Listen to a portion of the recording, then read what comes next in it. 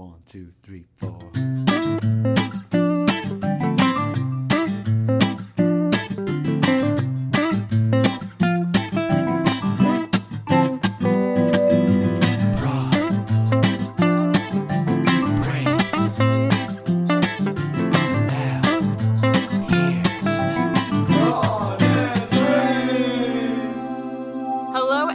Welcome back to another episode of Brawn and Brains. With me today, I have Brian Walker on the podcast, and I found Brian through a friend of a friend, kind of. I reached out to a connection just to hear about her experience, and I stayed in touch with that connection, and she was recently on Brian's podcast. When I was listening to Brian's podcast, I found out he's reaching out to 1,000 people to be on the pod. And I thought that was really interesting because I just concluded my personal challenge of reaching out to one person every day for 100 days. So of course I had to have him on. Brian, can you give us a little introduction to yourself?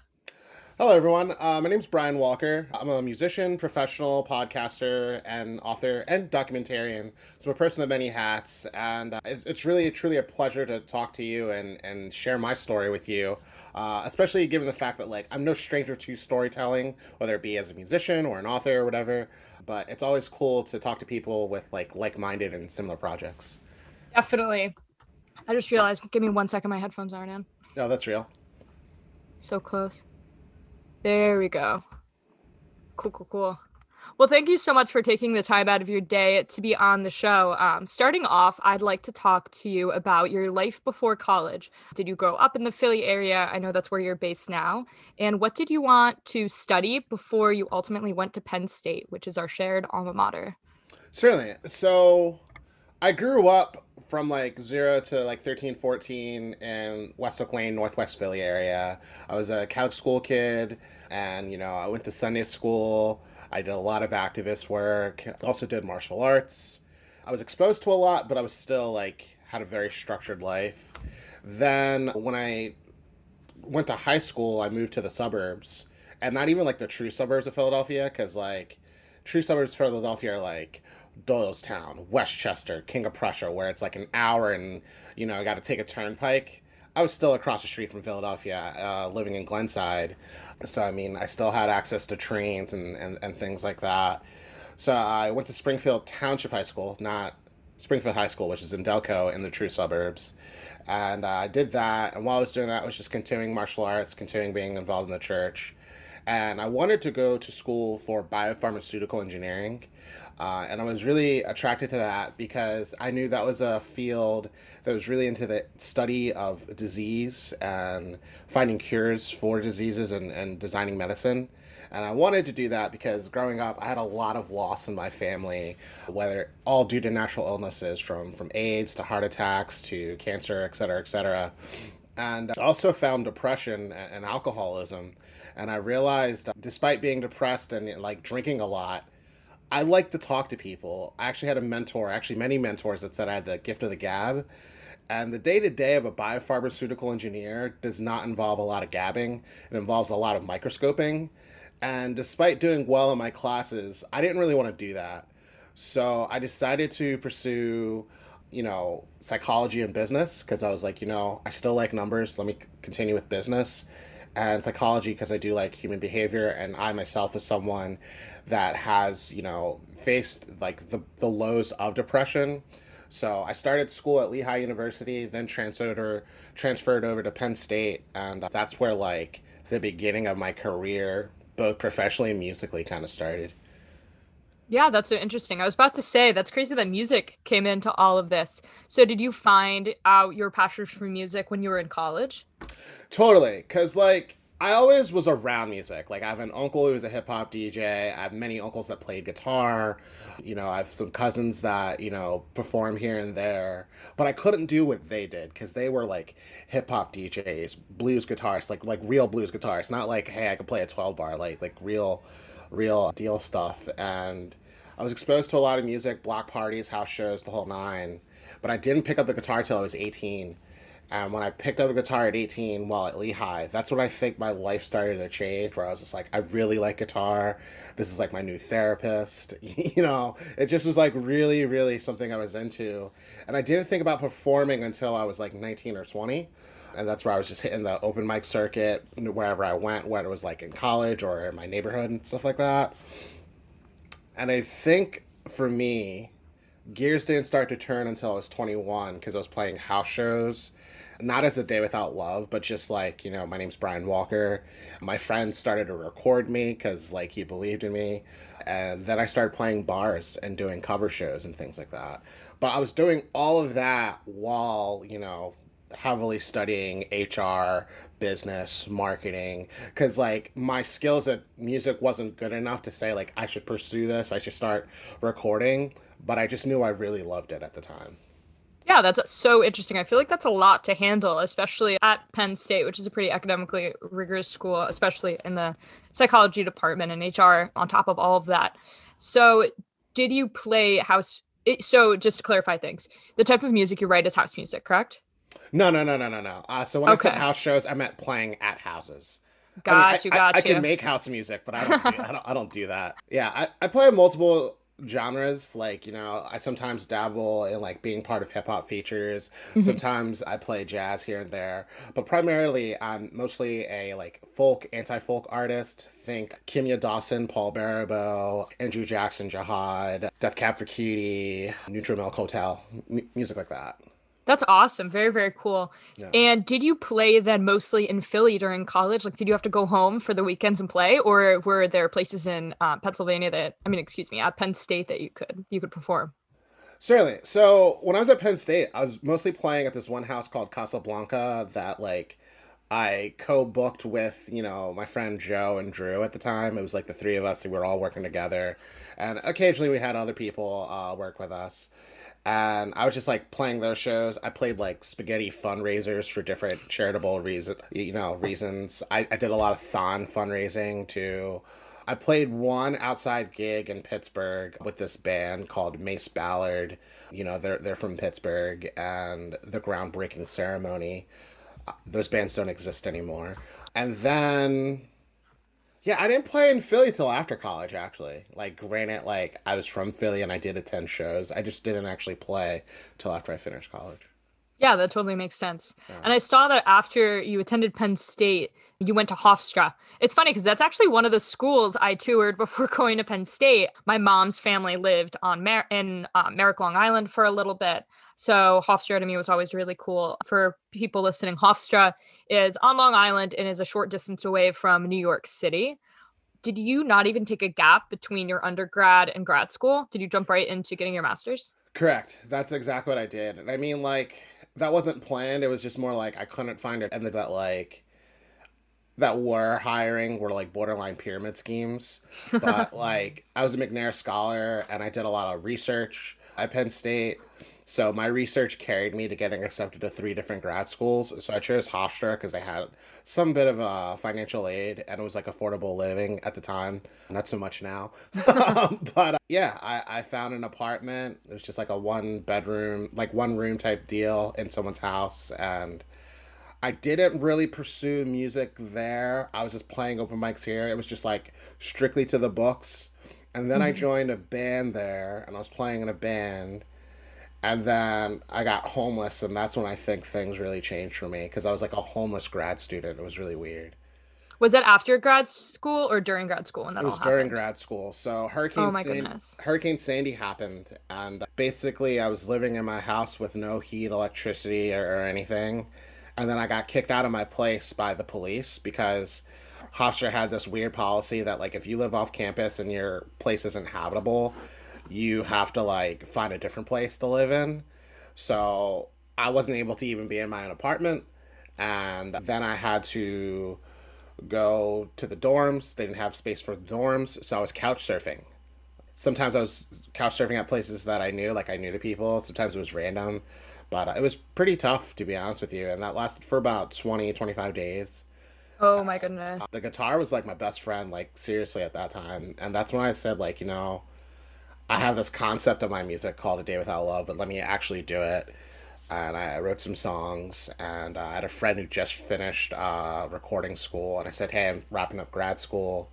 How about during our winter breaks, we meet together, record this record? And that's how it all started. That's crazy that Hofstra did that because getting an education, especially higher ed, is already incredibly expensive. Mhm. After the 25 days, did you end up going back home to Philly or were you able to find somewhere? No, I ended up getting back to my apartment after the 25 days because like my electricity came back on, and I mean we did get like like some of our rent got decreased. Well, my rent, I didn't live with anyone, got decreased because of the lost days. But like I just had to finish school, so I didn't really get back. Yeah. So Yeah. Oh my gosh, that's such a tough situation. It's either yeah, live in squalor or yeah, um and finish your education or go home. That must have been a yeah, really difficult choice to pick yeah. between. And I had it was like You're like I got to make it work somehow. yeah. Did Hofstra not shut down during Hurricane Sandy? Not really. Like, Wow. there were it was like partially shut down. Like here and there, the dining hall might be open for less hours here and there, but school still carried on as normal. Okay, well, you got Yeah, that degree. Good for yeah, you. yeah, That's a lot of determination. I yeah. saw that like after you did grad school, you worked at some pretty impressive places after stalking your LinkedIn, like Comcast, Accenture, BlackRock, which is really cool. How did you go from having such a hard time at after Penn State to finding a job to having very cool corporate jobs like that? Honestly, just sharing my story like I'm sharing with you. Like, I could definitely say I haven't found like the company of my dreams yet. Yeah. But working for those companies was definitely really cool to learn more about the world of HR and just Hmm. more about different industries such as like the communications industry, the chemicals industry, the finance and finance tech industry. And I could definitely say like life hasn't always been easy for me, but it's gotten easier as I've moved forward. And like I definitely can say for anyone, no matter where you are in your life, always move forward no matter the step backs, because by moving forward, progress does indeed happen. It might not be obvious, but like the progress does happen. I mean, as I'm sharing my story with you, I'm recognizing that there's been progress in my life. So Yeah, that's so awesome to hear. I think that's really good advice for anyone. I feel like it's been so difficult since COVID hit. So give everyone some context and to give you some context, senior year hit and I accepted a job right after an internship and then I realized basically halfway through my senior year I don't want to do this. So I denied the job or went back on my contract right before spring break because it was like the last moment I could, it felt like. And then when I came home from spring break, the pandemic hit and the economy went absolutely crazy. So I obviously did not have a job for those few months right before I graduated. And it felt like I wasn't moving forward at all. And that was like the worst feeling ever. And it took me like, it just felt like so much emotional energy to try to like recover from unemployment. Like it's a different kind of like adult disappointment that I feel like I never really understood until I graduated and until my title of a student was like stripped away from me and I didn't have anything else. It was definitely a little wonky out there and I'm really happy that stuff pulled through, but I definitely think forward progression is extremely important. I also indeed. saw now that you were a freelance writer, which is really cool. How did you get into freelance writing? So I would say my freelance writing career, which I don't write enough about on LinkedIn, dates back to my days at Penn State. Wow, So, okay. in addition to finding the Penn State Songwriters Club, which I'm pretty sure doesn't exist anymore with COVID and everything else, but I know it lasted at least 10 or 11 years. I started that club because I wanted music like that was local to live in Penn State because it didn't make sense that all of these kids are only listening to covers of Living on a Prayer by the same different groups of dudes. That just didn't make sense at all. So that was like my first and foremost, and that club succeeded. A lot of connections were made. Some people even got married because of the club. I'm not gonna own that, but But in addition, someone asked me to write for this blog called State in the Real, and State in the Real was a music blog that was based on like supporting local arts and music in Penn State. And also, I did a few guest blogs for Onward State as well, because I was friends with a lot of people in the journalism department. So a lot of my freelance writing started there. Like I never wanted to be like a full-time journalist or anything like that, but I always thought it was fun. So I did that for a while. Then I did a lot of social media ghostwriting for people and different businesses by just opening up an Upwork account and a lot of like communication planning for different projects and initiatives, whether it's change management oriented or marketing oriented. Then I also worked for a nonprofit. So there was just like a lot of different like side hustle roles that I had in my like career working as a freelance writer. My most recent opportunity was working for Philadelphia Globe, which was like an arts and culture and film publication in Philadelphia. I unfortunately no longer write for them. I actually need to change that just due to funding on their end, but it definitely was a fun time because like I am a songwriter, I am a poet. I've also been an academic writer and published, so why not extend my writing ability to like another avenue? That's really incredible that you're able to write in all those different forums. Right now, I'm currently writing my first thing ever for my job, which is a blog post, and I write the newsletter, which goes out, which is already a catastrophe for me. I always tell people that like since graduating, I haven't written more than 140 characters because that's what can fit on my tweets. Like I Yeah. am not a good writer. I am so jealous of anyone that has the natural ability of storytelling. Like that's something, a skill that I just wish I was born with. I do not have. And I'm writing my first blog post right now.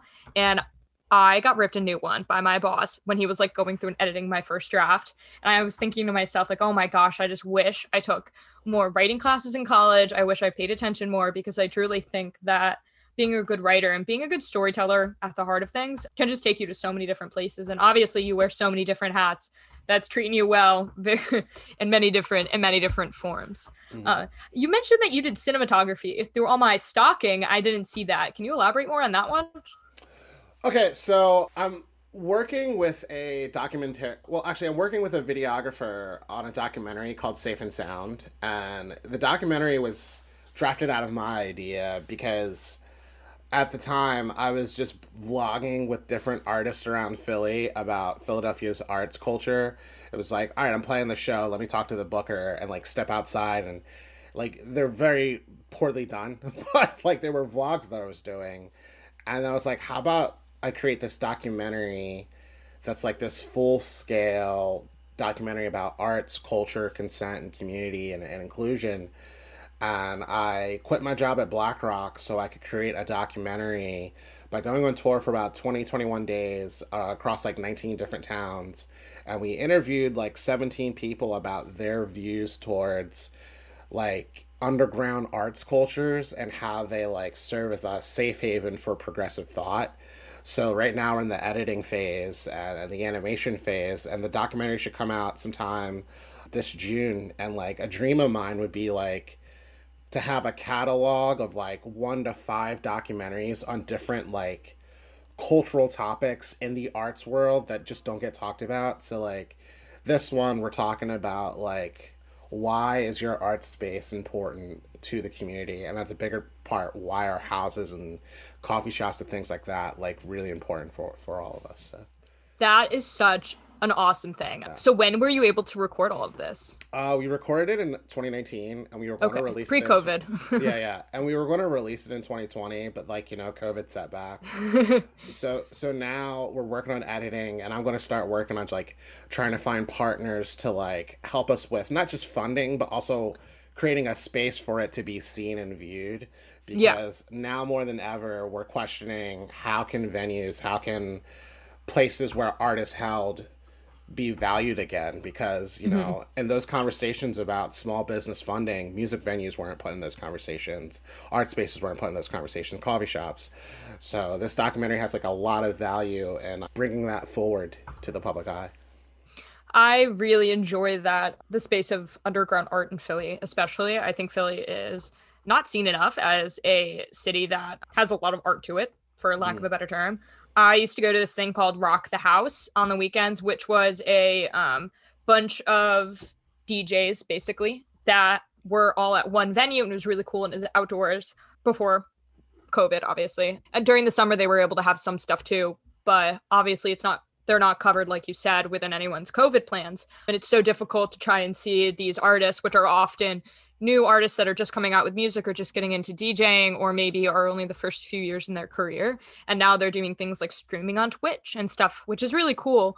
But they're not selling tickets anymore to go watch them play. They're not really, I think there's a difference between kind of seeing live music and seeing somebody connect with their own art versus watching it over the internet. Like I'm very much a live music kind of person. I absolutely love live music. Not necessarily even like concerts, but just live music, like live music at the bar, kind of how you said, like in the coffee shop, like that atmosphere. So I can't even imagine right now like what the artistic community is feeling, not just financially, but feeling in the way of connecting to the people that they were able to connect with before. So that's going to be a really good documentary. What cities were you able to go to? Or excuse me, towns? It was both. So like you were Okay. right both times.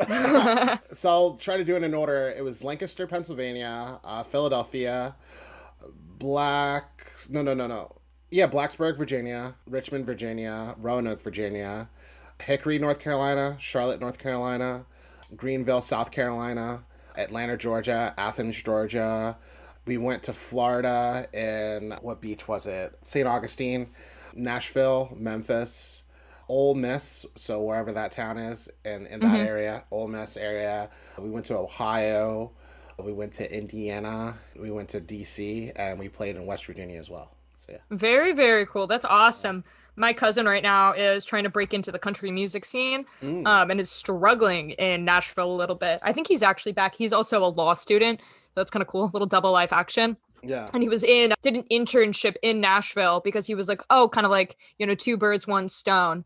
So he could finish his internship there and play live music. And obviously, COVID hit, and that's a little rough for him. Will you guys be incorporating anything about the pandemic and how it's affected the industry, or were you guys pretty much done filming by the We time were that we were done happened? filming at the time. If everything was like 100% in my control, I definitely would have like tried to release this in chunks or different series and then do like a pandemic portion of like how streaming's still keeping the community alive.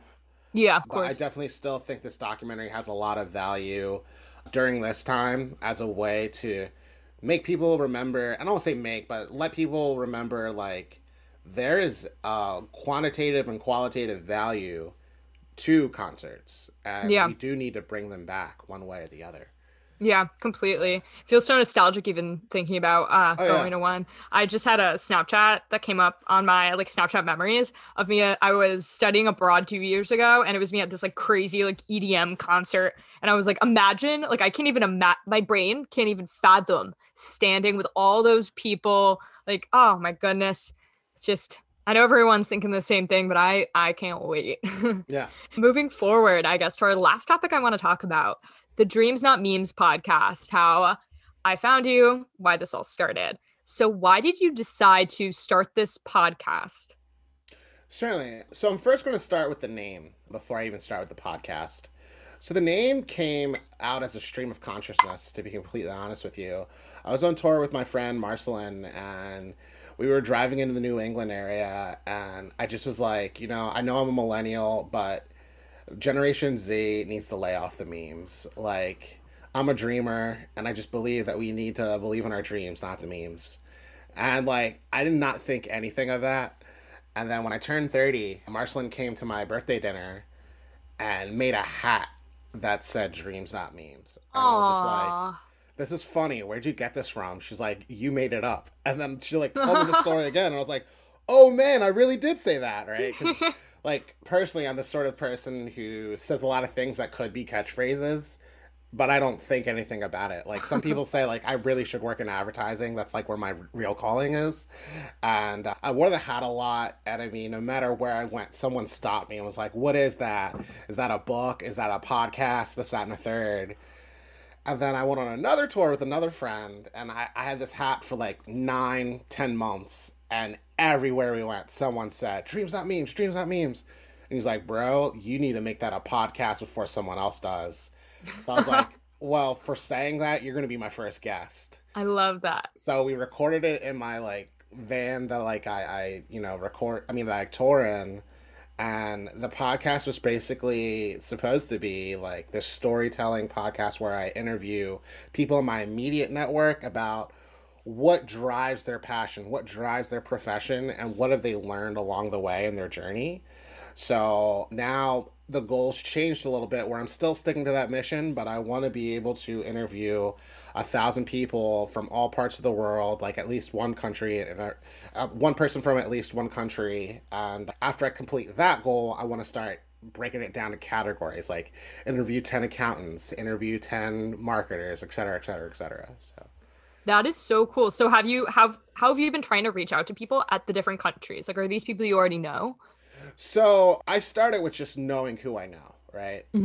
And as of today, February 3rd, I've covered all of the US. I've covered every province in Canada, and I just confirmed some Yukon interviews, and I'm waiting on Northwest Territory. So let's just say all of Canada. I've got Mexico, I've got speckles of the Caribbean and speckles of Central America and South America. So I'm working my way down Western Hemisphere. Like, I just want to get the Western Hemisphere done. But that doesn't mean that I haven't interviewed people from Africa, because I have, or people from Europe, or people from Asia. And, like, I have an interview with Guam coming in a few days. So, like, I'm open to other parts, but the reason why I'm focusing on the Western Hemisphere is just strictly because of time and scheduling. Yeah. So I basically started working with a convenience sample, and then after that, it's like referrals. So, like, you know, Hmm. you and I know each other through Brittany, and I know each other through Society of Human Resource Management in college. So, like, that's how that worked. And Brittany's like referred me to people. And then sometimes I just do cold calls by like just going on Twitter or Instagram and typing in something like Norway. What's in Norway? What's trending in Norway? Okay, I didn't find anything that's entrepreneurial or musical or activist driven. Type in Norwegian activists. Then maybe I might reach out to a Norwegian activist. Or if I'm in Germany, I might type in something like German record label and then start talking to label owners and so forth and so forth. So that's kind of done it, like hashtags and referrals. So yeah. Yeah, it's like the 6 degrees of Brian Walker instead of the 6 degrees of Kevin Bacon. I Yeah. really like that. That's Yeah. really Thank you. interesting. Thank you. Thank I you. the like the cold intros to me have been that's what I mostly did my when I did my challenge of reaching out to 100 people. Hmm. That's kind of what the fear that I was getting over because I found myself in college. I don't meet people really well online. I think I'm in between like the Gen Z millennial. I was born in 1997, so I'm right on the cusp. Like I didn't grow up with a cell phone like strapped to my hand, but I didn't necessarily, I'm on TikTok, so I'm in this weird space, and I think I miss the cusp of making internet friends really easily. Mm. I see my siblings that are just my brother's only like 4 years younger than me, and he's like, "Oh, I met these people over like gaming online and stuff like that," and I just totally don't relate to people online as well as I do face to face in person. I mean, that was a skill I was totally trying to work on, and I think by cold emailing over and over and cold Twitter, you're right. I think Twitter, for anybody listening, is fabulous. Like, literally reach out to anyone on Twitter. I think it's the best response rate I've ever gotten on any platform ever. I don't know why, but kudos to Twitter. But learning how to make internet friends through the art of the cold DM has been an interesting experience. Do you have any advice to give people on cold messaging?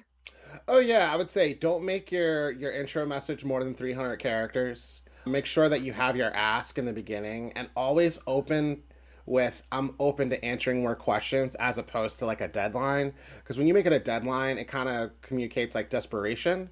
Because, Mhm. like, for example, I would say I probably have like a 7 to 80% like response rate. Either someone says That I'm is not, so high. yeah, it's either someone says I'm not interested or I have someone else. Like, trust me, like I've definitely had my fair share of let me get back to you and they don't get back to me. Those are But the like, worst. yeah, or like Those are even worse than not responding. Like if you're gonna say that somebody did not get back, if you're one of those yeah, people, just don't respond. or like another negative one I get is does your podcast pay? And I say, well, if you look at the number of people I'm interviewing, no. You know what I mean? I did not set aside $50,000 to pay 1,000. Like, you get what I'm saying? Each person. Yeah, that's just a lot. I mean, hey, Viacom, if you want to give me money. But anyways, I would definitely say like keep it short, but also be willing to answer questions. Because like I have some people where they just hear podcast, let's do it, right? And I have other people that want to ask like 30 questions, and then Yeah. I'll answer them. And then like some people just want to book a call, like just to see if like I'm a cool person before we actually hop in. So Yeah. be flexible. That's my second bit of advice. And lastly, be accommodating, which kind of leads into being flexible. So be flexible, be accommodating, and keep it short. for your I ask. like that. I think those are really, really great, especially putting your ask in the beginning. That's something that I really messed up on in the beginning of my journey.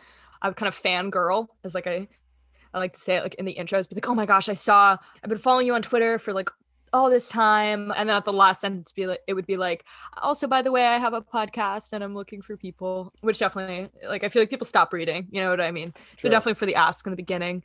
You were extremely flexible too. Brian said he could talk anytime, which I thought was absolutely fabulous. Because a lot of people, I feel like that is, so for starters, I work a 9 to 5, which isn't actually a 9 to 5. It's more like a 7 to 7, or how I like to say my hours. So Brian was super awesome saying, oh, I'm free anytime. If you are somebody that's looking to have a podcast, that's something I wish I knew before starting it, is how time consuming it was beforehand. I started this when I was still in school, where I kind of got to like build my own schedule. And then when I got to the real world of the corporate America, I was like, oh my gosh, like, how am I going to find people to record, especially with the time difference? Like, what happens if I'm talking to someone from like Europe? I have to record with them at like 8 a.m. Yeah. Which has been a little wonky. Yeah. So, but anyway, thank you so much for being on the podcast. Where can the listeners find you? Certainly. So if you're looking for my music, just type in A Day Without Love or anywhere you listen to music, Spotify, Apple Music, etc., etc. I'm on Bandcamp. If you're looking for my podcast, Dreams Not Memes, I also have a poetry book that has just been released called Surviving and Diving. Congrats! Thank you. And other than that, go to www.adaywithoutlove.com for all my merch and day-to-day updates. Very cool. My mom almost bought some of your merch. I think she actually did, because it had a dog on it. Did your stuff have a dog on it? Yeah. I definitely have merch with a dog on it.